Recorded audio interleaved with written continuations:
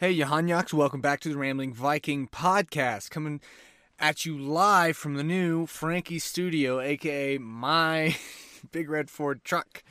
And guess what happened? It decided to snow all night and morning, and so it's nice and frigid. I'm all bundled up. I brought gloves and a coat because this is one of the byproducts of, I'm going to use my truck as the new studio. But I think it went well last time. I actually do like this setup, and I think there's no reverberation or anything because it's such a small space, so that's good. Let me know if you had any thoughts or concerns about it, because you obviously could tell without me telling you. Definitely not the worst place I've ever done an episode from, but it might be like one of the better places. So this just might become the way of the world. If you haven't seen the picture, go check it out on Instagram. It's a real simple setup. It uses giant center console. I sit in the back seat, actually, over here, back seat driving the podcast, and so it's a lot of fun. And I set the mic up on the cup holder and the computer there, and it's all good and well. I think the biggest downside is I don't know if the Wi-Fi reaches out this far. So as far as like looking anything up on the computer, pulling it up, could be kind of difficult. But that is why I have my phone. So that's one thing. But yeah, bringing your second dose of weird this week. If you enjoyed the first one, I do have a couple of housekeeping notes regarding the first one. I was reminded by Connor that I clearly missed probably the best word vomit, not a word vomit, but like the word mishap moment. And I got to look up the term for this when you use the wrong word.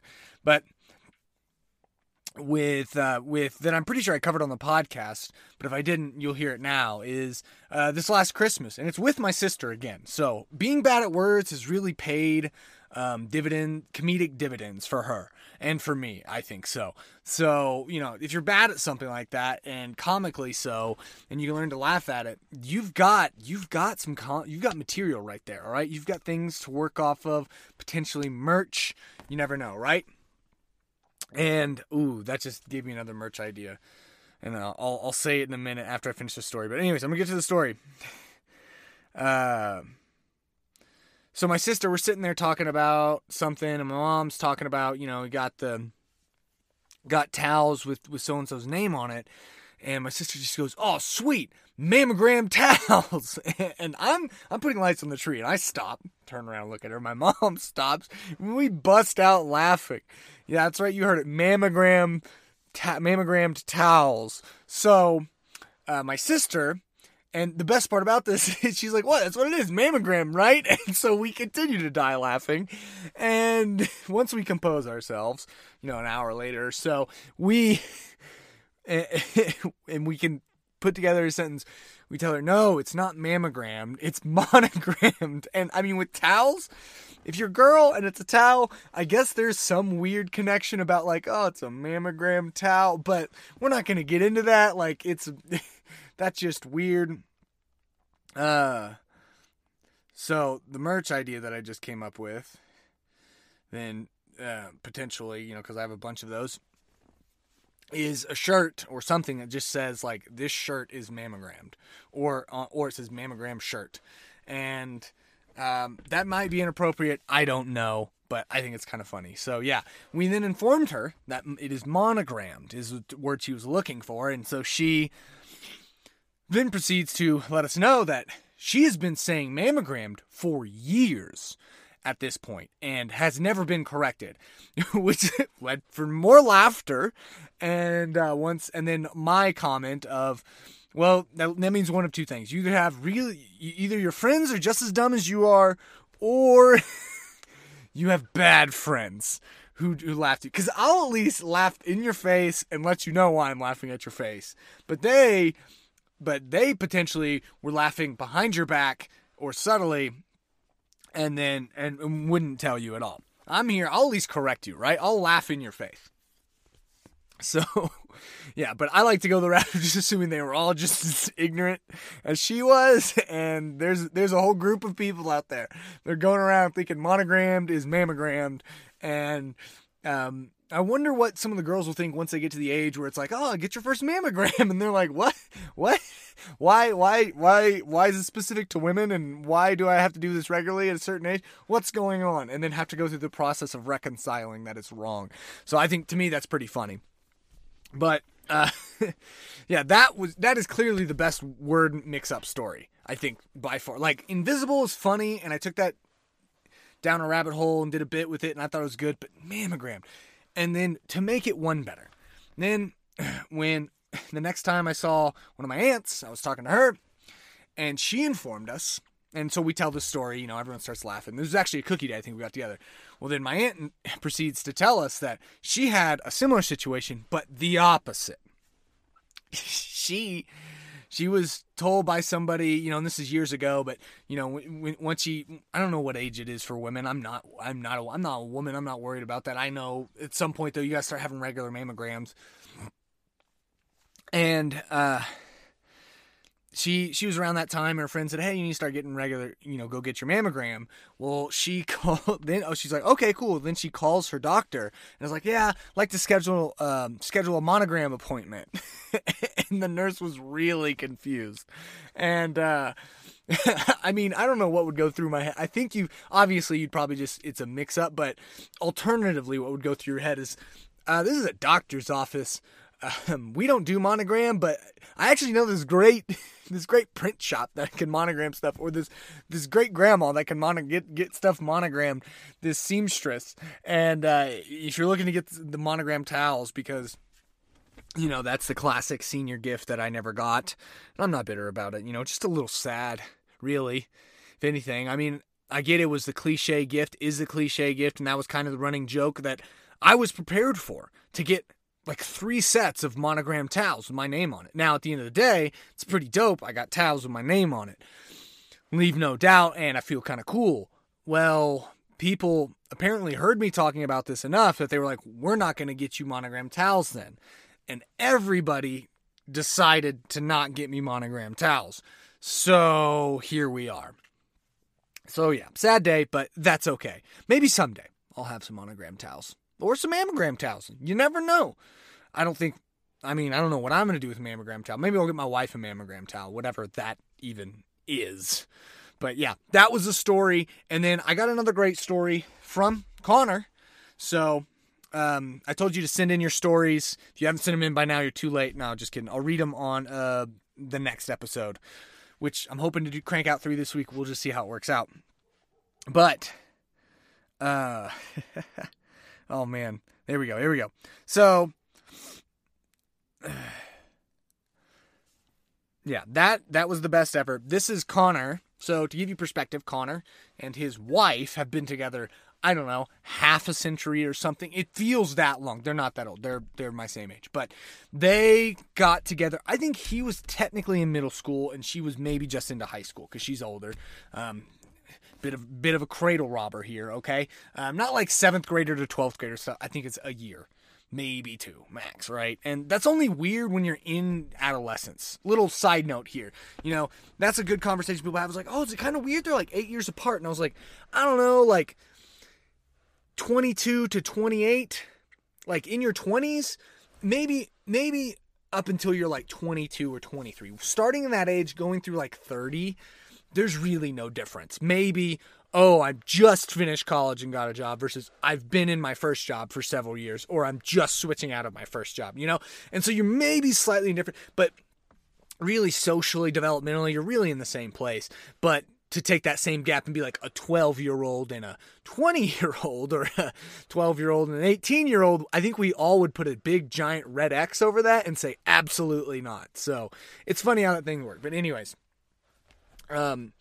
he might be pissed at me. You might be pissed at me now for making people think that she's not a cradle robber. It's just a fun joke. But so they had been dating, I don't know, a while, a few years at least. But they've been together basically since middle school. They're full-fledged adults now, upper 20s. So that's where we're at with all of this, okay?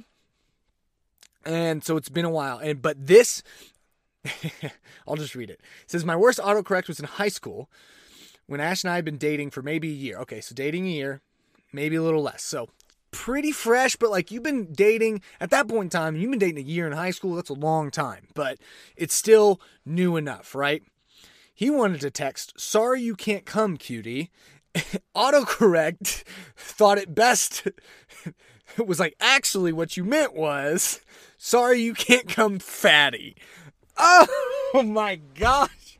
That's up there with mammogram purely because it moved away from a cute pet name, a literal cute pet name, a pet name for your, you're in high school for your girlfriend, to a blatant insult.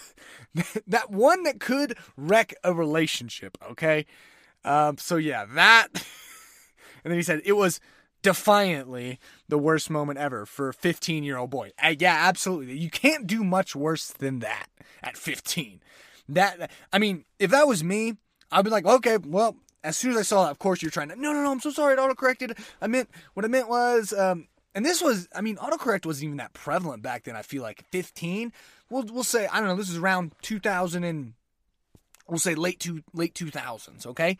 And so it was still fresh. We barely maybe had the iPhone 4. Doubtful, but maybe. I think iPhones were fresh, so this was probably on just a regular old flip phone or something, or Razor or Sidekick or something cool like that. But BlackBerry, if you were really balling, oh man, those things are dope. But yeah, it does not get much worse than that. That is rough and brutal, and I feel for you. But on the upside, their relationship obviously survived that. And if your relationship can survive that, it's good as gold. You're set. Get married, right? You might as well have slapped a ring on her right after getting over that.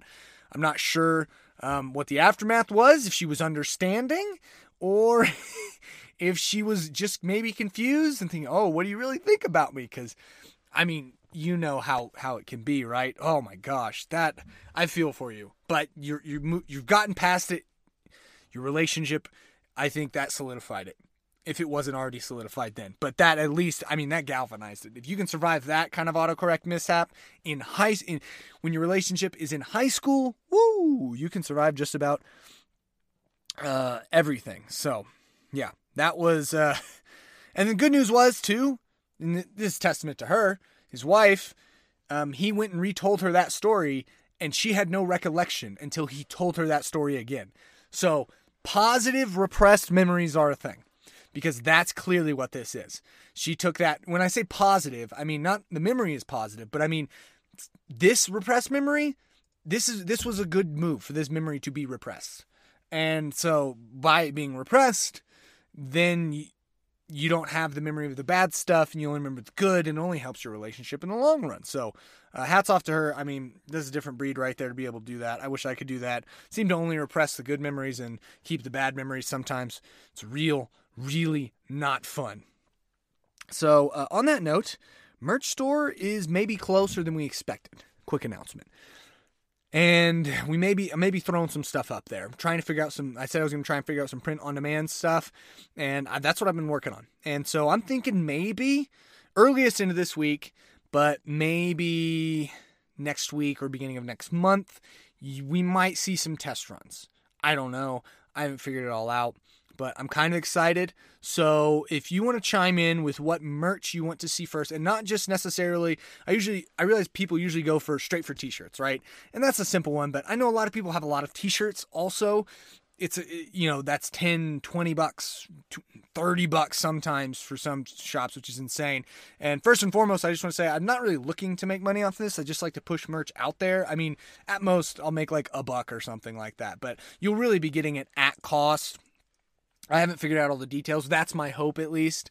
We'll just see how it pans out, because low budget merch store over here is trying to do everything for the free. So, and sometimes you have less options, and it's not as customizable, and prices are a little bit more locked in. But we'll see. But I'm not really focusing necessarily on t-shirts. I've already talked about, I really like stickers. So that's me personally. I'll probably just order some for myself, test them out, see how it goes. Those are real cheap, few bucks, no big deal, easy to make. Doesn't take up a lot of space. So let me know, though, what kind of merch So items, and I'll see what, I'm pretty sure basically everything under the sun. Don't give me anything crazy like seat covers or couches, because come on now. And but what you would like to see, and then also from the list of some of the merch ideas, which I'll go over real quick actually while we're here, so you can maybe have those fresh on your mind. And keep in mind, some of these go way back, some of these are, maybe down in the future, but I really just put down everything, because kind of shotgun approach it here. But I'll list these off. I'll talk about maybe some of my favorite ones that I've already made designs for, because I know I've talked about that before. I've made some designs and whatnot, so might do some Instagram polls on that. Be on the lookout though. But I really want your input on like what you want, what you would buy, what you would be looking to get, and to represent the Hanyak Horde. So obviously that's the top one, Hanyak Horde. I don't even know if it's on the list, but it's a given, right? There's Hanyak, just straight up. There's I'm with Hanyak. There's Can I Get a Hanyak? I mean, every variation, so we'll just, the Hanyak and all of its derivatives. But obviously Hanyak Horde, I think, would be a staple one, and just put that on a sticker, maybe on a shirt or something like, or a hat even, and boom, simple enough. People are like, what's the Hanyak Horde? Be like, oh, it's this great podcast, right? It's the best podcast, actually. So newest ideas, this shirt is mammogram. Or this item is mammogrammed. Chicks dig scars, wives do not. That one's going way back. Shout out to Connor. There's obviously, I haven't used this in a while, in a couple episodes, but pretty darn freaking good. Just the ultimate superlative that's grammatically incorrect. It's just like keep it PDFG, like we try and do on this. And obviously, we get serious and talk about cultural stuff, which we're going to do later in this episode. But, big but. That's something I think I made some cool, like kind of retro bright color design, keep it PDFG, or just straight up PDFG and have the full words running down, or have it run along the side. I don't know. I've had several ideas, but that's one. Ride the lightning. Obviously, that's another thing that I do every single episode here. As we all know, I'm like, yeah, I got four notes or bullet points. I want to cover these topics or these things. And on a good day, I can get through 2 or 3. If I'm really on top of my game, I can get through all 4, but most likely I'm doing 1. Maybe even none if I in my opening rant get on some tangents. And that's just the product of riding the lightning. Got a couple cool designs on that though. There's YMCA. That one I love. It's kind of a specific inside joke. Context for that, I was actually during an episode, and Connor and I recorded around basketball. Was it March Madness last year? I was pulling up. I had a bunch of tabs open on ESPN, and they kept doing this. I don't mind autoplay videos, but they kept playing with the audio on. And so I'm sitting there and recording. It happens like twice. But boom, boom. And I have like 12 tabs open, so I don't know which tab it is. So I'm sitting there screaming through my tabs, trying to get it out, or trying to figure out which one is making the noise, interrupting the recording. And then one of these times I just go, why? And then all of a sudden there's a slight pause, and I hear this very quiet MCA, and lost it that right then and there. So that's what we say. So anytime I say Y, that's why I say MCA, and that's a fun one. You spell out Y, and then you put like ... MCA. Oh man, this is a classic. Straws? Nah, I'm more of an ale horn guy. That's the note, but that wouldn't be the merch. The merch would be ale horn guy, ale horn girl, ale horn Hanyak, and because that's, as a Hanyak, as a Viking, that's what I drink. I prefer ale horns, not straws. And you make the connection though. You get it. I don't have a horse in that fight. That was a fun one. These are mixed up phrases. Never forget Tampa Bay. I mean, how can we forget Tampa Bay? Am I right? Just Bugazillion. I don't know about that one. That was one that came. Oh, I would love for this one. Another shout out to Connor. You're a bold-faced liar, McCullough. Or you're a bold-faced liar. Insert name here. That would be fun. A customizable one. I'm sure you can already get those. Hashtag Hanyak. Oh, this is a good one. Miswording. Back to the mother load. That was a fun one. We were driving, and what she meant to say was back to the mother road, but I like back to the mother load. We obviously have botchered, which is what I do so many of the times with so many things, and how we get so many of these phrases is because it's you butcher and botch it at the same time. You botch things, okay? Same body, different parts. No recollection of what that is, but here we go. Don't poop upstream. Be a good neighbor.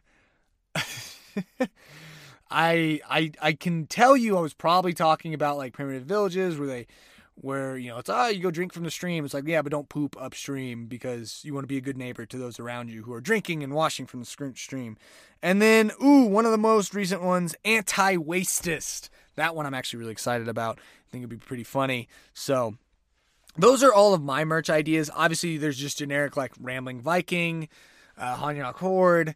I think those would be the top ones, obviously, to get the brand out there specifically before we dive into all these inside jokes and specific phrases. But I think some of these other ones could be funny.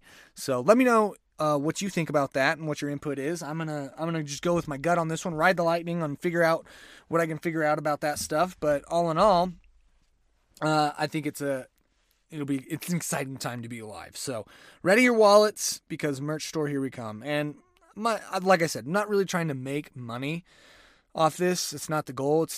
I want to have merch. Merch is cool, right?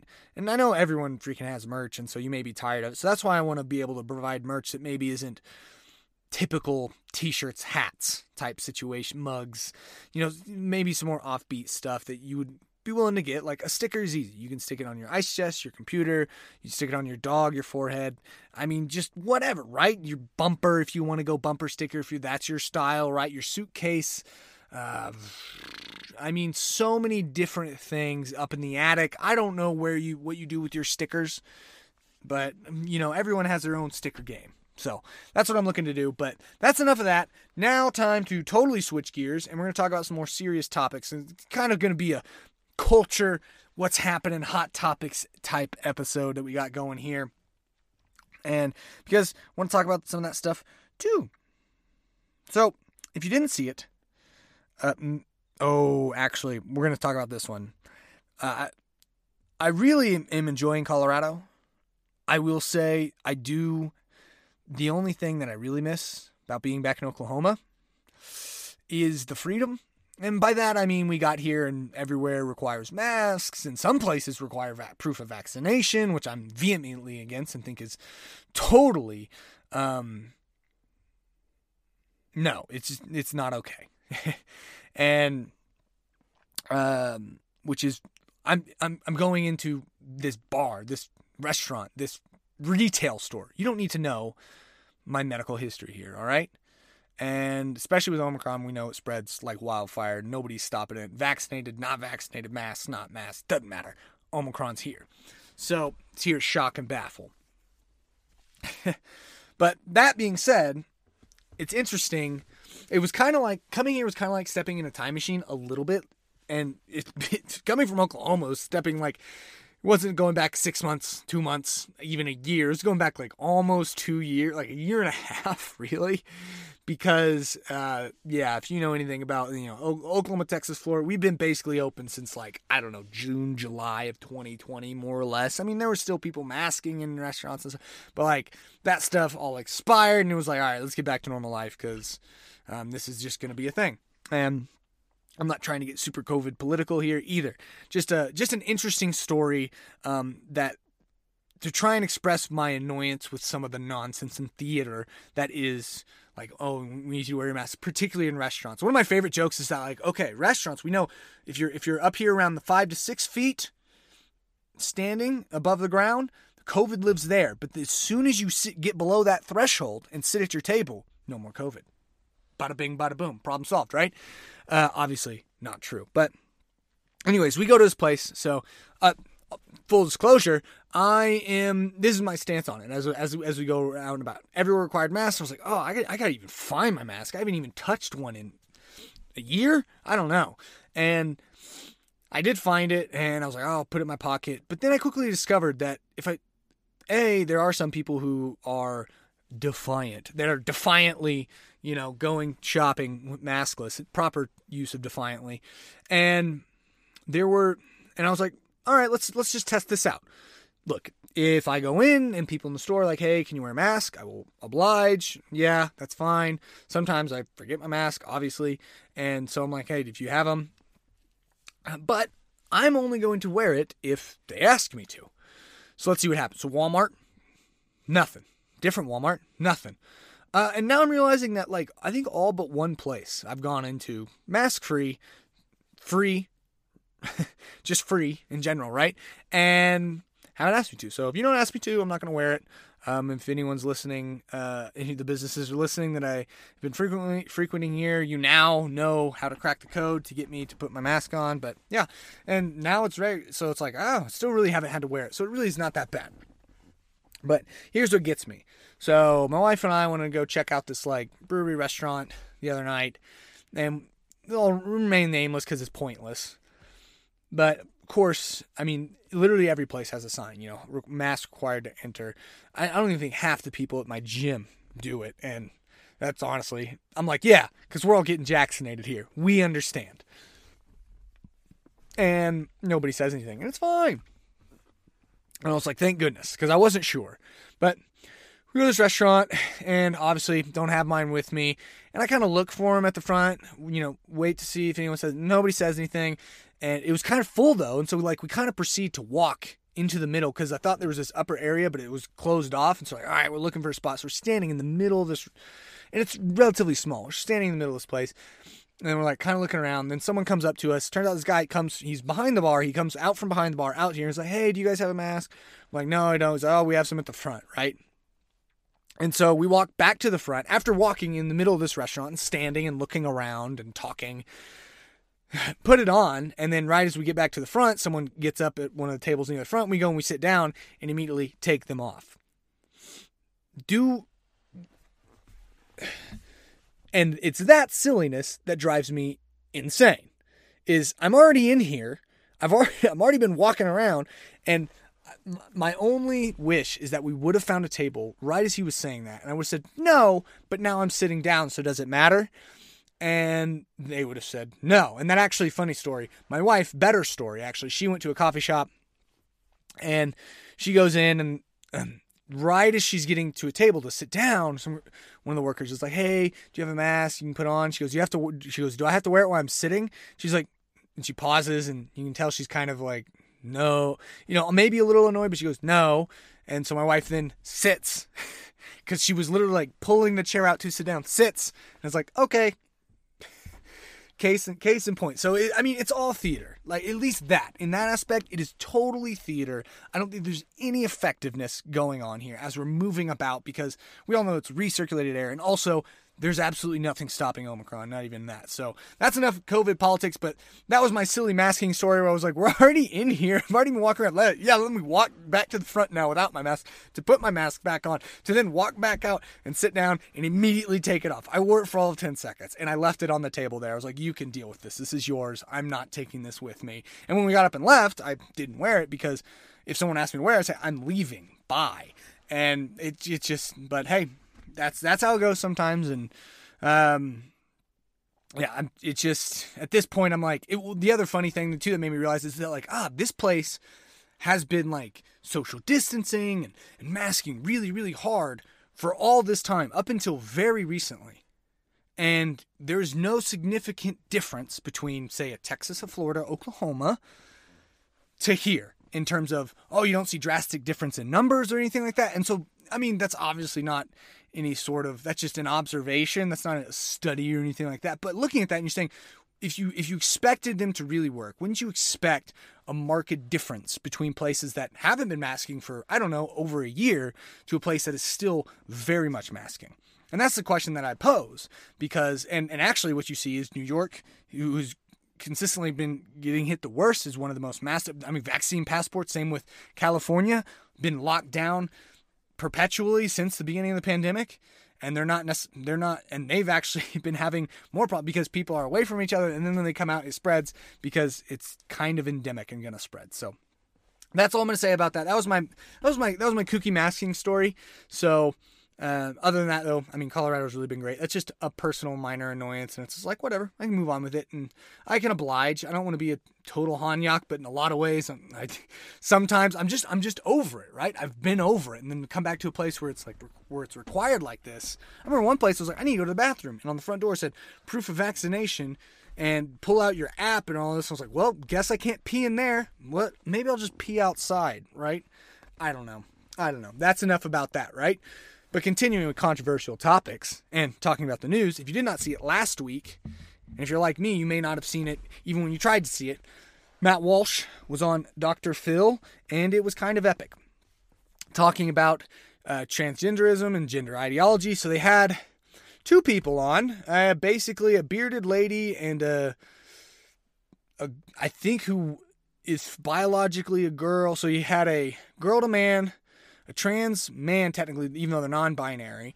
But we need a way to understand them. And then her partner, who was, I think, biologically a woman, but technically a man, Ethan, and something else.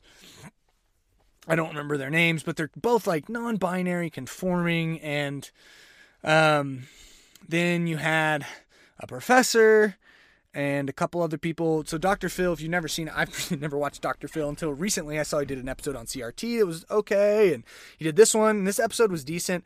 I think in general, though, it's not the best platform and place to have these in-depth conversations. It's a good introduction to kind of both sides of whatever thing you're talking about, but you know that they have to cut it for time, and it's like these little tiny 5-minute segments, and I don't know.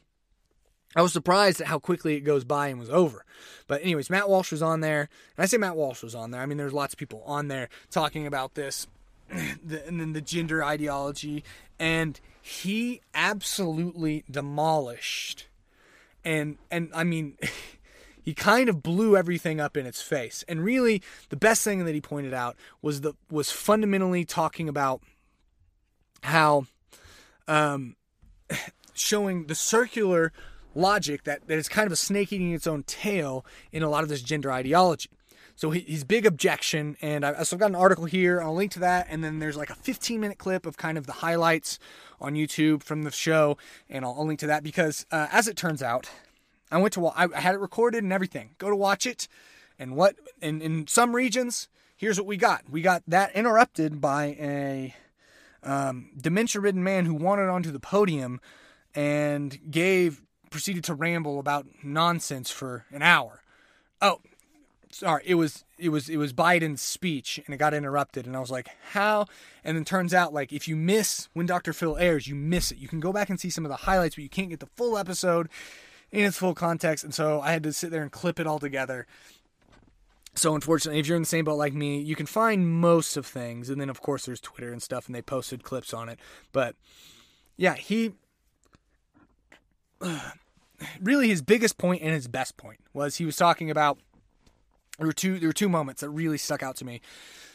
Is he talks about, he goes, the problem is this absolutely destroys woman. He goes, I can, and he posed a question to the non-binary people, and was like, can you tell me what is a woman? Simple, plain and simple. That's his stance. He says, can you define what a woman is? And they both really didn't answer and kind of said, no, I can't. A woman, womanhood is different to each person, to each their own. And so it can be expressed in many different ways, and which, if you're not really thinking and you hear someone say that, or maybe in a different context where they're giving a speech and they talk about the nuance in womanhood and manhood and how it can be expressed in different ways, I think there's truth to that in terms of masculinity and femininity. It's a spectrum, right? And he says, okay, well then but yet you sit here and you say, I'm a trans woman. Well, and he points out that they say trans women are women. Is one of the big taglines. Trans men are men. And it's like, well, actually they're not, because you call them trans men. But his point being is, okay, if trans women are women, what is a woman? Oh, you can't give me a definition of a woman. So now woman has no specific definition, and there is no distinction there. So it is, at this point, nothing more than a meaningless label. And so by you saying you're a woman, it actually means that you aren't anything, and there is no significant transition happening there. It's like, oh, I own a truck and there's a car next to me, and this is my car. It's actually not a truck. Well, what is a car? Well, a car is whatever whatever you want it to be, basically. It is really the answer that they gave. And he points out that circular logic of eating it, they kind of want to have their cake and eat it too, right? You want to say trans women are women. There is no differentiation that, even though biologically they are men, oh no, they're actually women and should be treated as such, when in actuality they aren't. But then at the same time, they want to say that there is no specific definition or distinction of what a woman is. And so they just completely don't even blur the lines. They nuke the lines and then try and pretend that, but then try and use terminology that require a defined line to make sense of anything. And so it's nonsense, really. And yeah, and of course, and then the other part was the professor from Kent State who talked about it, who also couldn't find what a woman was. And he explains all this on a show, so this might be redundant for you, and I'm sorry, but I think it's important, and it's a very important topic that I'm seeing more and more is founded in a lot of ways in narcissism and delusion, and wanting to you to affirm said narcissism, delusion, and almost kind of rooted in this obsession with our generation that we were told we were special, and we seek to be. We're basically a generation of middle children. In a lot of ways, we want to be seen and heard, and we want to be different and stand out because we need to get attention, because we get lost as being the middle children. You're not the oldest, you're not the youngest. Kind of have distinct roles. We don't know where we fit. And so that's, I think, in large part on a societal level, the kind of ethic that permeated and is partially driving this is that need and that want, right? I have my own pronouns, or I'm not a part of a man or a woman. I'm gender non-binary, and it's like non-binary. No, you can't. If we go off of, the most fundamental fact is your biology, and that is, that is ingrained throughout your entire being. And another great point that he made on that note is that he goes, if 1,000 years from now, or 100 years even, they dig up your body and you're just bones, they can't tell what you thought in your head or what your self-perception was, but they can look at your bones and figure out if you were a man or a woman. It is literally ingrained in every fiber of your being. Is another great point that he made. He talked about, he's like, your self-perception, he goes, I should not be required necessarily to,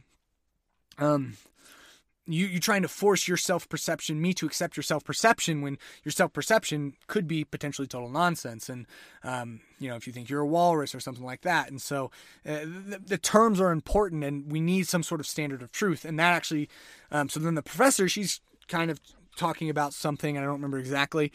And she said, she makes a side remark, says, part of me wants to ask why you care so much, because it's really not that big of a deal. And this is the other tactic that happens when, you're actually trying to have a discussion and get to the truth, is that gets brought up a lot of times in the opposition to the transphobic side, quote unquote, is that, oh, why do you care so much? It's not a big deal. Just use the pronouns that they prefer. It's a common courtesy, and so then basically it's an argument from virtue and courtesy and niceness. And especially in the Christian world, we think we want to be loving, we want to be caring. And it's like, you have to understand that loving, and a lot of times loving is expressing hard truth and being grounded in reality. Is like, I can tell you, loving, if my kid tells me he can fly, really what it being portrayed as, love specifically, is that if, okay, my kid tells me he can fly, I tell him he can't jump off the roof, and someone looks at that and says, you're not being loving because you're not letting him live out his true self, and say, okay, fine, let my kid go jump off the roof, breaks both legs, and guess what? Now I'm a negligible, horrible parent. And so part of love is letting him know that you cannot fly and you should not do this. You will hurt yourself, and I will not let you do this. And ultimately, that is better for you in the long run. But she said, why do you care so much? Why? It's not that big of a deal. It's like, well, if that was really the case, we wouldn't be having this giant discussion, and there wouldn't be this giant kind of, it wouldn't be a giant part of the current culture war that we're seeing right now. And we wouldn't be worried about, kids being literally physically mutilated permanently because they say they have some certain feelings about who they are. And his response, once again, was spot on. He literally, I don't think he could have handled this any better. And he said it in such plain, concise terms, too, that really illuminated kind of the general discussion at large. And it's why you should really go watch it for yourself and see these highlights, because you can see, for me at least, he's able to define things. He's able to talk and have a set standard, whereas the other side of this is really just, it's all purely subjective up to your personal feelings, and there's no set standard or anything. And I think standards and basic truths are important, and that's basically what he says. He says, I love to answer that question. I care about the truth, Walsh said. So basic truth matters. I want to live in a society where people care about the truth and we're grounded in truth. I care about children, and these insane ideas about gender are being foisted on kids, and that bothers me quite a bit. I care about the women who are having their opportunities stolen from them. I care quite a bit, yeah.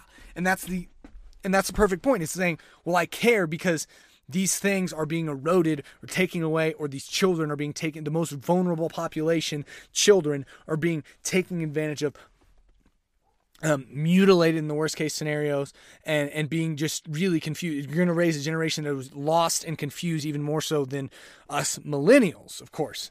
And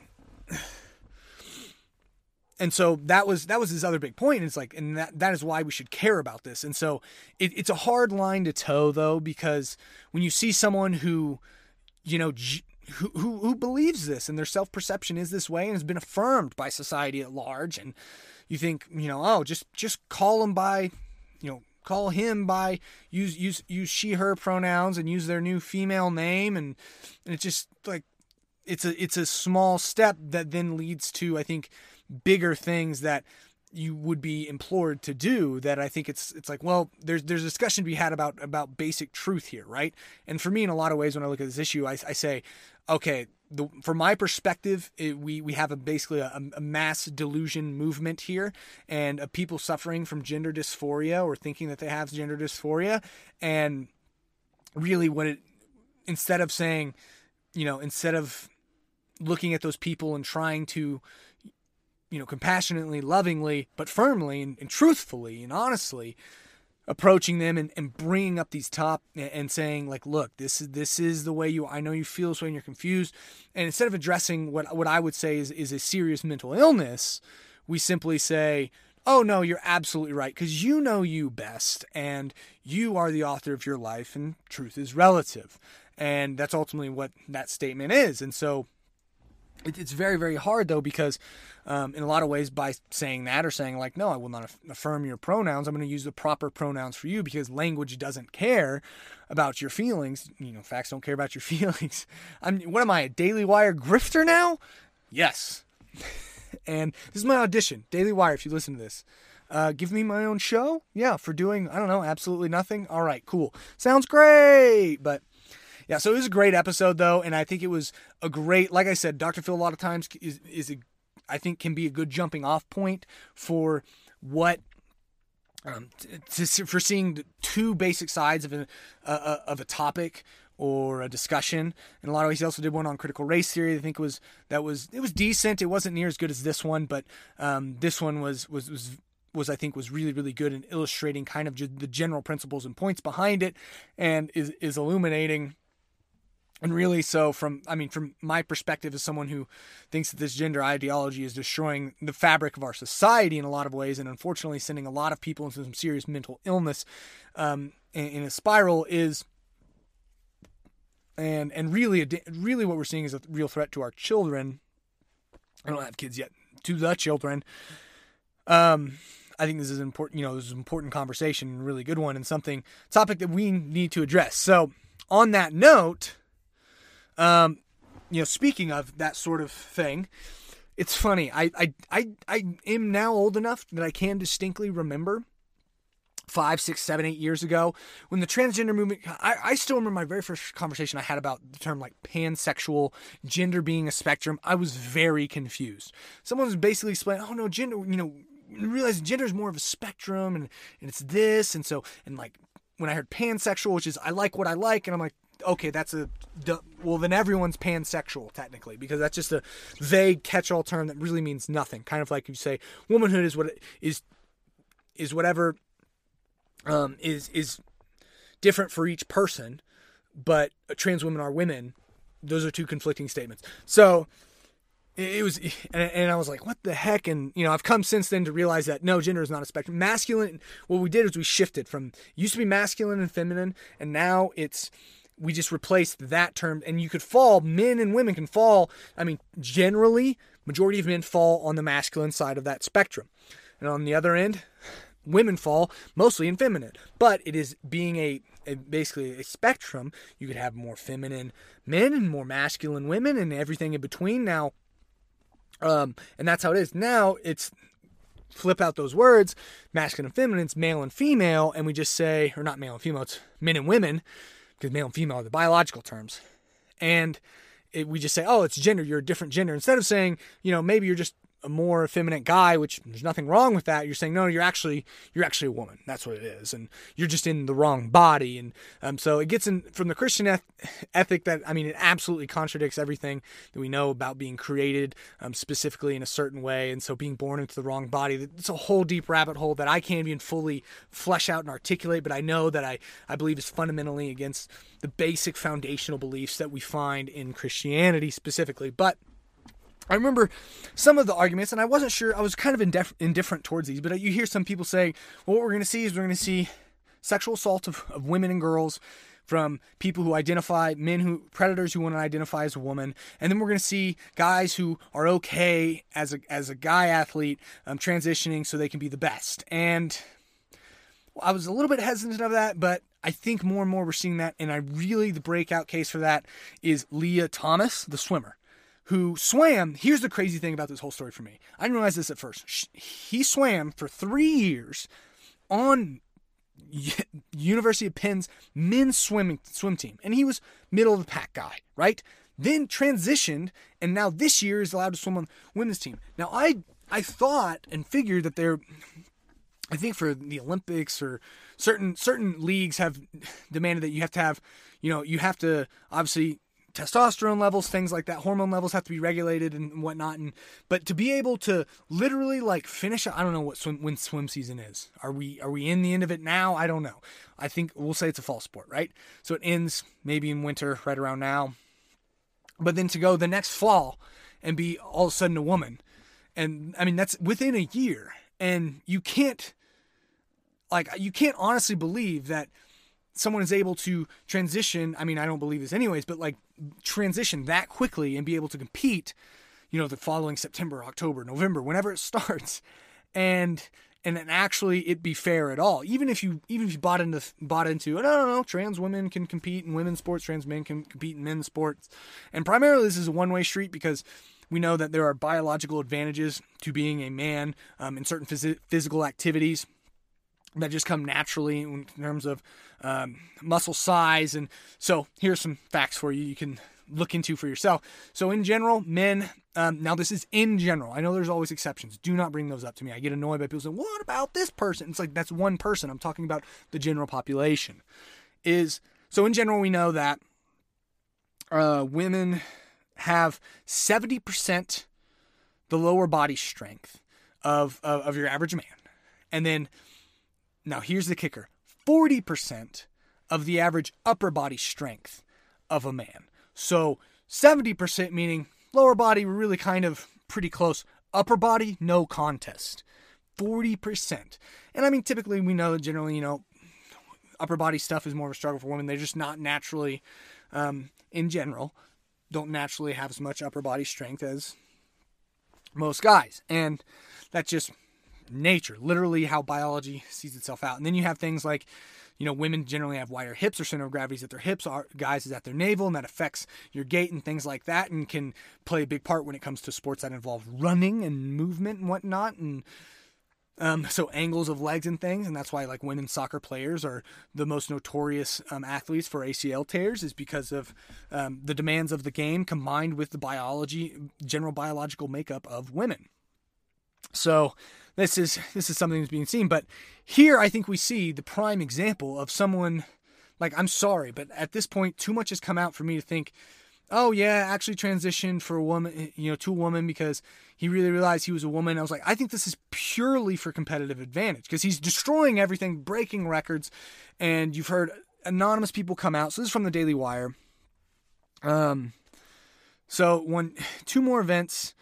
So a lot of his teammates have come out, the women have come out anonymously. Here's the sad thing is they're coming out anonymously because they don't want to ruin their swimming careers. And that's a huge step for an 18, 19, 20-year-old girl who got a scholarship and is swimming, is a collegiate athlete, and because you know that the mob is going to come after them. Now, on the other hand, I think it would be important and be beneficial to if that team could band together and they could all stand up. Because what are they going to do? Cut everyone on the team except Leah? Maybe. I don't know at this point. But she wanted to remain anonymous, saying women are now third-class citizens. So Leah Thomas won the 100, 200-yard freestyle races in the meet against Harvard.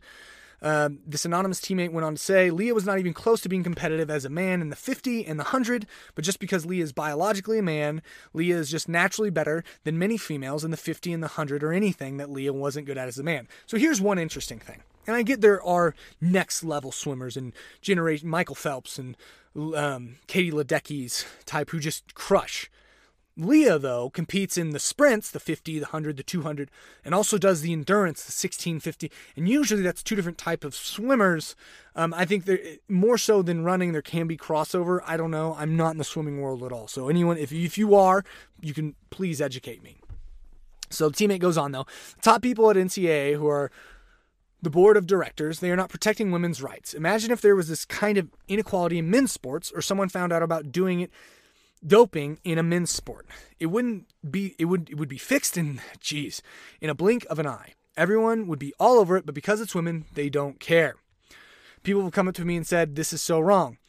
I am typically liberal, but this is past that. This is so wrong. This doesn't make any sense. I'm trying to do everything I can without harming my future from stopping this from happening. I can't just sit back and let something like this happen. I'm not just going to sit back and say, my rights are being taken away. Too bad. It's embarrassing that people aren't speaking out more. I 100% totally agree with that sentiment. Now, the one criticism that I would say is, while you're coming out anonymously, and basically we know that a lot of the girls on the team, maybe most of the team or all the team, are against this, they are not coming out publicly and showing their faces and doing so. And I think that's a crucial step a lot of times, is being brave enough to do it and willing to sacrifice everything. Like if this is truly, which I do think it is in a lot of ways, a serious erosion of women's rights, particularly in sports, collegiate sports, and it's that big of a deal, and this could have an effect on generations and future events and future girls, someone's got to be the first. And I think, she says, no one's stepping out and saying anything. Well, you are anonymously, but I think a lot of ways you all need to come out and really just speak out on this. And forego the anonymity, make it known, and start making your voices heard. And she said, I can't see how anyone could feel good about this.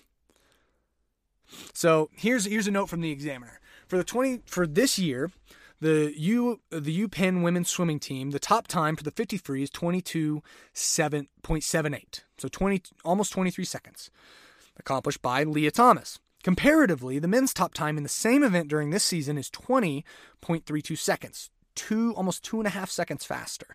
Thomas's record time for women would have been 17th best time for men this year. Furthermore, Thomas's performance was the third fastest time for the UPenn women's team in the last 13 seasons. So, still, in terms of history, not even being the best woman ever, but still, and that's really the biggest point here, is that that simple transition, you go from an okay dude to destroying one race by 40 seconds. It was a whole thing. And then, now here's an interesting wrinkle. I think you might have heard about that recently. Leah Thomas, a man who's supposedly a woman and swimming against women now, lost to this muddies the water so hard, lost to a trans man who's still competing as a woman. That's right. So a girl who, and I think that she even posted a picture, and she had like the scars of like the breasts removed. So she beat Leah and kind of thought, oh, that's kind of weird. Well, in some ways, I thought, well, if you are transitioning to be a man, it's weird that you're competing as a woman still. That's a weird double standard I don't understand from the NCAA, how you can still compete. Maybe, and I think it's because the quiet part is because we know that if she really went and competed against men, she would stand no chance. It would be like a high school freshman against high school seniors, or it'd be like a sixth grader against seniors, would get totally demolished. Even if she's the fastest woman, maybe middle of the pack, maybe, but really wouldn't stand a chance. And so that's an interesting wrinkle in and of itself. But then the fact that the trans man, so the woman to man, beat the man to woman, the trans woman. Now, and I was like, And it kind of puzzled me because I was like, well, I mean, Leah was demolishing everybody. So to lose, and in some ways, I think I saw that as some people thought that was a vindication. They're like, see, it's whatever, men to women, women to women, it's still competitive, right? Well, here we go. On January 8th, Thomas swam a race in which Thomas's time was suspiciously slower than previous times, permitting Isaac Hinnig, a Yale swimmer who is biologically female but identifies as a male, to win. That prompted a young woman who's on Penn's swim team with Thomas to surmise in an interview with Outkick last week, where she alleges that Thomas and Hinnig colluded before the race in order for Hinnig to win, and thus disprove the assumption that Thomas, as a biological male, could not be beaten by a biological female competitor. The swimmer, who preferred to remain anonymous, told Outkick, looking at Leah's time, I don't think she was trying. I know they're friends, and I know that they were talking before the meet. I think she let her win to prove that point. Oh, see, a female to male beat me. Asked if she thought Thomas and Hinnig had concluded, she replied, I do. I can't say for sure, but I wouldn't be shocked if I found that was 100% true. So, and then Outkick notes, in the 100 freestyle race, Hinnig finished with a time of 49:57. Thomas touched the wall in 52:48, so 3 seconds, or 84, sorry. During a November tri-meet with Princeton and Cornell, Thomas swam the 100 free in 49:42. Now, that's not to discount that there could be parity in time. Some meets are better than others, but in the 100 free, I don't know, I feel like 3 seconds is it's like in the 100 meters. 3 seconds, or more so in the 100, so we'll say like in the 200. 3 seconds, that's a huge jump, right? So there may be something to this. Now, this is all alleged, so we can't necessarily prove this, but based on what I've seen and heard so far about this whole cookie situation, I wouldn't be surprised if this was it at all. Thomas, her teammate, also noted that in January 8th, the 200 freestyle race, Thomas only won by 2 seconds. She stated, I was on deck and said to a friend, she's literally not trying. You could just tell. It was blatantly obvious. I was watching the 200 free and she was literally keeping pace with the other girls. So this is another important delineation that she goes in to talk about. She said, these are definitely talented swimmers, but they're not the caliber of being at the top in the country or anything like that. Referencing that Leah is the top in the country. She goes, you can tell when someone is dying and they're swimming slow. You can also tell when someone is not trying, and I could see in the 200 freestyle that Leah was not trying. And you might say, oh, well, that's just kind of hearsay, and that's just her opinion. And I think, well, maybe. I mean, if you're around a sport enough, and you can see when someone is absolutely, and you have that eye, you can tell when someone is going all out and they're gassed versus when someone who's maybe just kind of cruising, and you can see that. And who am I? I mean, I'm gonna just have to take her at her word, but at this point, seeing all of this together, I see it's not out of the question, right? And then they reference, the article finishes by referencing how she won one race by 40 seconds, and nobody cheered. And so, yeah. So we can see the quick evolution here that people were gawking at, that, oh no, that's not going to happen. And at this point, there's been other things where Leah Thomas has supposedly been reported anonymously by other teammates for being cocky, for saying that I'm Jackie Robinson of swimming, which is a wild statement, but sounds like acting like an arrogant dude is what I heard someone said, and I was like, yeah, that's kind of just like a dude, right? Oh man, but yeah, you can see where this is why Matt Walsh cares. This is why I care. This is why this matters. And I don't think it's easy to downplay this isn't a big deal. I mean, it's funny when you hear someone who's a professor who dedicates like their PhD, their entire life, their work to studying gender, but then at the same time wants to say, why do you care? It's not a big deal. Well, if it's not a big deal, why do you have your PhD in, gender studies and things like that? Sounds to me like that's kind of a big deal. Am I right? Am I right? Exactly. So, oh my gosh. But I think this is important topics that I want to bring up, and I know it's a little less funny tones. I try and fit in jokes, but I think sometimes I get on a rant mode where I'm like all serious and it's harder to make jokes, but that's where we're at. One more thing, and this one's a little bit more lighthearted because it's hilarious, and it happened from an Oklahoman. So we'll make this one a little quicker though. We'll close it out with a little bit more lighthearted one, but at the same time covering a serious topic. And This is also from the Daily Wire, but I saw this on Not the Bee originally, and I was like, you've got to be kidding me. So, well, it read like Oklahoma legislator, a state legislator, not the federal one, self-owns, and I was like, oh boy, an Oklahoman embarrassed themselves. You made Not the Bee. Anytime I see like someone in Oklahoma in the national news, I get a little nervous. Or just on a bigger platform, I'm like, oh boy, because usually it's not good things a lot of times, and so that can be tough. But this one is the title is Not the Own You Think It Is. Democrat introduces bill to stick it to pro-lifers. It backfires bigly, and he apologizes. So if you haven't heard of this, it is hilarious. Hilarious from the standpoint of this is a Democratic lawmaker. So that means he's either a rep for a district in Oklahoma City or Tulsa. Spoiler, it's Oklahoma City because, as my sister and I were joking, Oklahoma is, you have two little blue dots in a sea of red. So basically the cities are blue, and even then it's more kind of purple. And then everywhere else, which most of Oklahoma is rural, is deep red. So that's just how it goes. But Democratic, this guy's a rep, Forrest Bennett. On Friday, this was last Friday, he came out with a tweet. Or he told the public, and this was primarily on Twitter, about a bill he filed placing more responsibility on fathers-to-be, apparently believing the legislation would hurt the pro-life movement. So basically, the point he was trying to make, and I'll see if I can find the tweet. Yeah, here we go. We'll read the tweet. So he goes, this week I filed bill whatever, which codifies that a father's financial responsibility to his baby and their mom begins at conception. If Oklahoma is going to restrict a woman's right to choose, we sure better make sure the man involved can't just walk away from his responsibility. Amen, Forrest. I am for that legislation because I think part of the epidemic of that, or the endemic that is abortion, that is the biggest genocide of our time. 63 million lives over the last 40, 50 years now since 1973. So, I think that's one of the biggest problems and why and one of the, because I see a lot of ways abortion as a symptom of greater cultural problems. Personally, I'm not going to dive into all that right now, but what he saw in response was all the pro-life people on the internet going, yeah, cheering it on, be like, I don't think this is what you think you're doing, but I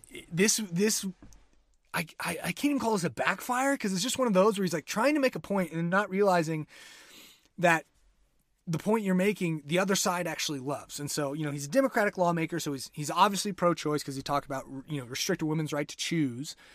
And Oklahoma obviously being a pro-life state, and if Roe v. Wade is overturned, I'm sure abortion will be banned, and there's already been restrictions put on it. And so basically from his side of the aisle is saying, okay, if you guys are going to restrict abortion, then we need to find better laws. And I'm sure there are things to come up with, but then the one he comes up with is ultimately that, well, fathers need to be more responsible. And I think we all go, absolutely. Because it's funny because I'm sure it's one of those that sounded so good in your head. And you even put it on paper. And you were in your office, you're like, oh yeah, this can do, and boom, write it down. Then you throw it on Twitter, and Twitter reminds you or shows you that, hey man, this isn't what you think you thought it was, to quote Chance the Rapper. And yeah, that was incredible. So I'm going to say out from the outset though, like whether you're pro-choice or pro-life, I think this is what I would call bipartisan here, right? Whether you're pro-abortion or pro-life or anti-abortion, whatever you want to say. I don't like choice. I don't like the euphemism of what are you choosing? You're choosing to end a life. So I say pro-abortion personally, but I think that is a piece of legislation that both sides can get behind. The sad part about this story is he ultimately pulled it, and he did this whole 20 tweet apology. That was just him saying the same, I'm sorry, over and over again. And it was honestly, he could have done it in 3 tweets, but he did it in 16, and it was way too many. And you can go look at it for yourself. Links always in the description. So but seriously, so you get a girl pregnant, guess what? You are financially responsible for helping her through the pregnancy, for the cost of having the baby. And then, because we all understand child support, right? You have a baby out of wedlock with someone, you guys are separated, there's child support. But this just basically extends that to from the moment of conception. And I don't, for me looking at it, I'm obviously pro-life, but if you're on the other side of things, if you believe in abortion, and I don't see why you wouldn't want this. And so that's really the sad part about this, is that because he was trying to do something that kind of fit his narrative, and it's like, okay, Oklahoma, well, if you're going to ban abortion, then we're going to throw in some laws to kind of hedge our bets against that from the pro-choice side. And sadly, what he found was a piece of legislation I think everyone can agree upon, but the problem is he pulled it because it actually stuck it to his side of the narrative. His narrative of, that abortion is a right, and reproductive health care, even though health care doesn't take lives, saves lives. And so since for that he had to come up, and this is the sad part where narrative can take place over benefit or like just a general good. And that's the sad thing, is that like you're sitting there looking at it like, oh no, actually we can all do this. And then he's like, oh crap, all the pro-lifers like this. Nope, got to pull it. And it's just like, oh man, that actually could have been a pretty good win, like a pretty good bipartisan win. I think everyone would have been behind it, but unfortunately, because then it codifies that it actually hurts I get it, because it hurts your argument of saying, oh, it's not a baby. Well, it's like, well, if it's not a baby, then why are you making the father responsible from conception if it can be aborted still? And it totally blows up the pro-abortion side of things even more. That's already, I think, wildly unstable, kind of like a lot of this gender ideology. And I'm hoping for Roe v. Wade to be overturned. But it was, looking through some of these tweets, so one guy, I don't know who this is, but Chad Prather said, bruh, not a single pro-life person is opposed to this. Welcome to our side. Then Katie Faust said, formerly known as marriage, quoting his tweet. Plenty more people say, I endorse this. Someone says these are acceptable terms. Oh, man. He goes, and someone said, I know this minutes a gotcha, but I don't think you will get too many pro-life people objecting to this. So this brings up 2 points, is that like sometimes I think we all have those moments where we think something funny in our head and we say it out loud and it turns out it's not funny at all. The delivery was wrong, or it just wasn't funny in general. Like the content wasn't good. And that happens to me all the time, particularly probably on this podcast. But the other thing that this points out is, I think a misunderstanding of the other side of the rebuttal to the side that you hold, of the opposing side to whatever side you're on. And, generally I think the more you can know about the opposing side or view that you hold, the better you can build a defense and understand your side and your side. Or if you're on the wrong side of things, then or eventually be convinced that like, oh, I was actually maybe wrong about some things in this side, and understand it better. So it can make things more amicable. It can strengthen your argument, obviously. So when you have those discussions, you're prepared because you know what they think, you know what their points are going to be. This guy clearly has not done any of that, has never talked to a pro-life person in his life. Well, he lives in Oklahoma. He has, but he hasn't talked to them about abortion, because he clearly, I think, doesn't have, personally, I don't think he has a great grasp on the pro-life side and what their points are and what they believe and what they want to be, how they want things to be, done, policies to be formed. And then this one, though, points out a point I made earlier, brings up a point I made earlier. So your bill admits that life does begin at conception, that men equal biological men, and it acknowledges that having a baby is shared responsibility between the man and the woman who's pregnant. Great work. We love it. This isn't the one you think it is. Oh man, he just got raked over the coals. And there's some great memes. And then of course his giant 16 tweet thread. But hats off to you, Forrest. Honestly, I'm a little sad about that legislation. But I think now from the other side, I would call out to the Republican side of Oklahoma and say, take that bill, copy paste it, unless there's some weird, but at the heart of it, do that. Say, men, you have responsibility from conception. Now, the awkward thing is the Democrats, like Forrest, may now come and fight that bill and not want to vote for it. But I see a net benefit, because what we have an epidemic of fatherlessness, and that part and parcel drives the culture of abortion. Because what you have is mothers put in impossible situations, or seemingly impossible situations. They're by themselves. They can't support it. They think, what am I going to do? And having a man in there, having a second person in there to help you and support you, guess what? Takes a lot of that weight and that burden. It's not all on the woman. And that's someone who vehemently believes that, yeah, it is. That's how it should be, you know. And honestly, my call more and more has become for we need to build a culture, and this is partially what I want to build a culture though of men. And right now we just have grown boys who run away from responsibility. I want to build a culture of men who will stand up and take responsibility for things that they do. And impregnating a woman, whether on purpose or accident, is, could happens, and taking responsibility, taking care of that child, and deciding to be in that child's life. Because at the end of the day, when I look at it, I just say, man, that's honestly just really, like, how could you not want to be with your child in a lot of ways? And I understand, of course, that's just my personal sentiment, but I'm sure will only grow as I eventually have children. But and I think this in part could fix that problem, because I mean, now by law it's codified in a law that you have to take care of your child, which I don't see that as being a bad law. That you have to take care of your child, and you do hold some responsibility because half of that child's DNA is yours. That child could not have been formed without you. She's not the Virgin Mary. There's only one, the Virgin Mary. Whether you believe it or not, we all know how it takes a sperm and an egg. You can't just spontaneously get pregnant. It takes an egg cannot survive on its own. A sperm cannot survive on its own long term and cannot form into a fully functional human. They are gametes. They're basically half cells that have to come together to create one strand of DNA and essentially a new life. And that is the recipe for life. And so while nature and ultimately design dictates that the woman is the one who cultivates that child in her womb and brings that child into the world through birth, acts as that initial, I'm thinking of things, but I think it's going to sound crude, right? But I don't want you to think I'm dehumanizing women, but, initially grows that child in her womb, the man in a weird, and so there is a distinct difference. They talk about a mother's love and something like that. A face only a mother could love is obviously one of the best jokes. Is that though?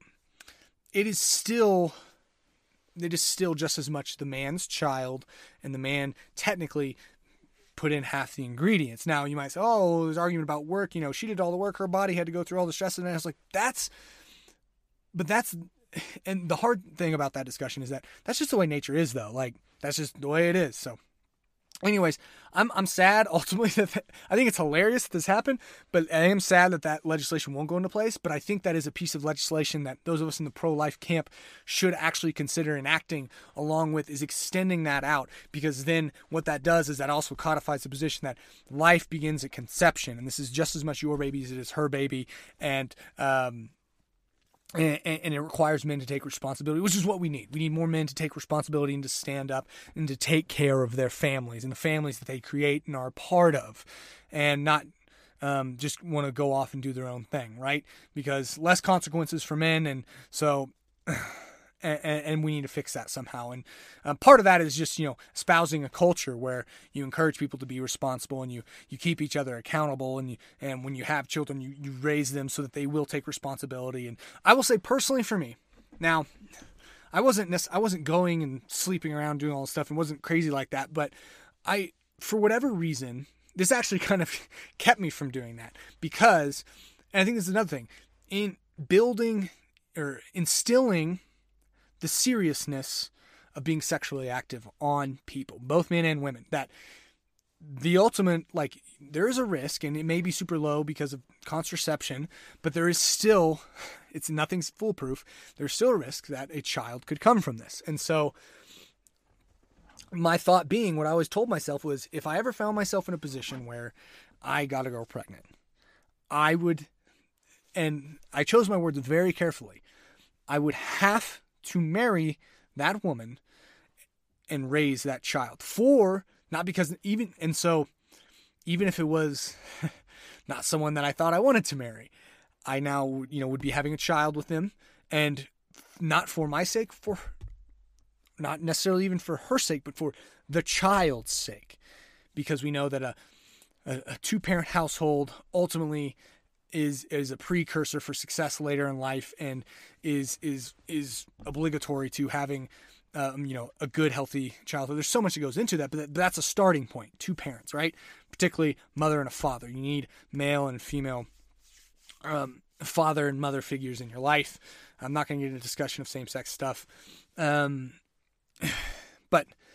that's what I always told myself. And it wasn't, oh, I should, or I think I will. It was, I will have to. Meaning there is no choice involved in this. If I have initiated circumstances where I am now bringing a child of my own into this world, that is something that I am responsible for. That is something that I will take responsibility, or have to take responsibility for, and will raise, and will do my best to make best of a potentially bad situation. Now, in part, that kept me from getting into a situation where that could happen, because basically how, in a lot of ways, when I would look at women, or look at, opportunity, I would say, is that someone I could see myself marrying? Like, I would almost just play that in my head, like, okay, well, worst case scenario, pregnancy comes out of this. Like, is that someone I could see myself marrying? And not necessarily just from the standpoint of, like, if I get you pregnant, but in general, I tried to, but it just kept that at top of mind more, that, like, be more careful about, who I dated and who I got involved with, and then, kept me from going too far with people and potentially making, life-altering decisions there, having life-altering circumstances. Now, I'm not saying that you're totally, I also don't want to paint it and say it would be the end of the world. It's like, no, that was just a standard and a rule that I set for myself, and that's something that I wish we had in our culture more at large. But anyways, this guy was hilarious. I appreciate his cell phone, not a cell phone.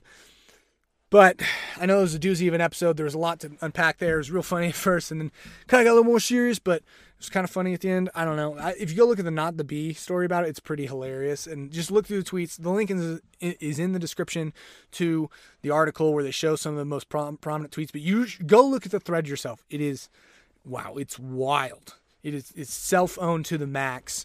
Don't read the apology. I didn't even read all the apology. I read like 2 of them, and then I scrolled down, skimmed a couple more, and I was like, these are all saying the same thing. And, so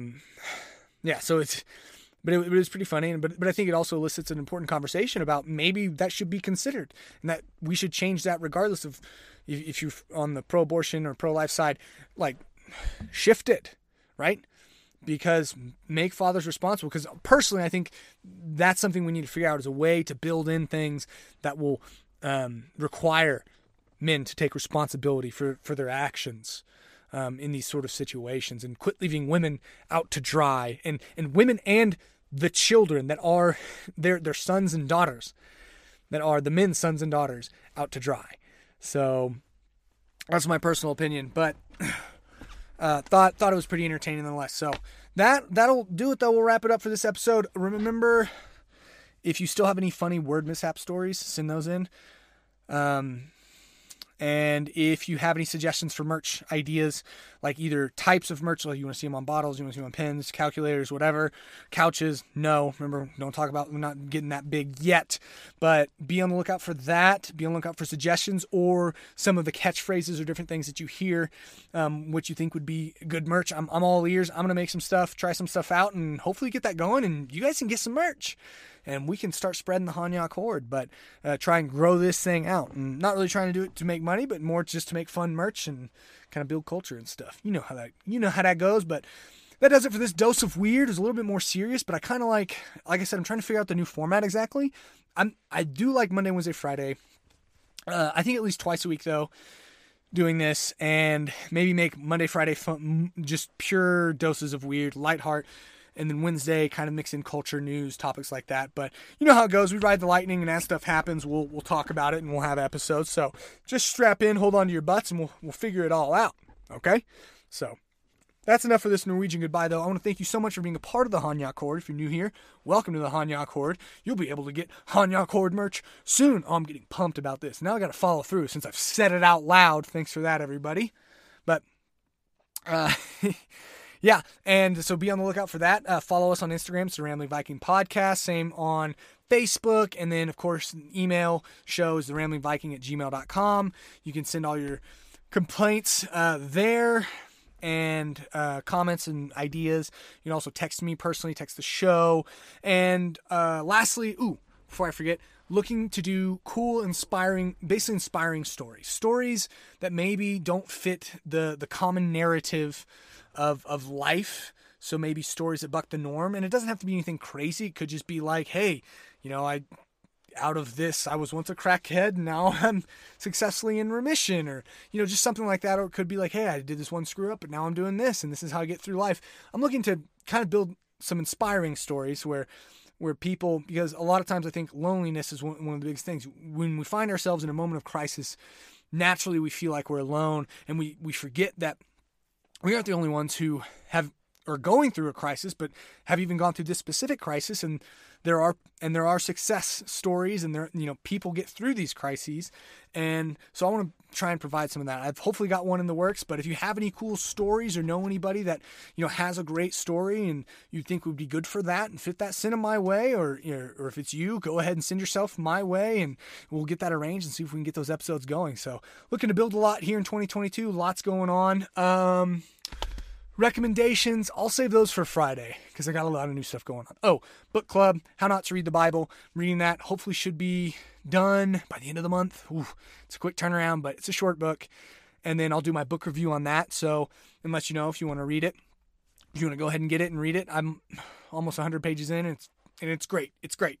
A great overview. But yeah, you heard How Not to Read the Bible. Posted about that on Instagram as well. Lots and lots of stuff going on with the podcast.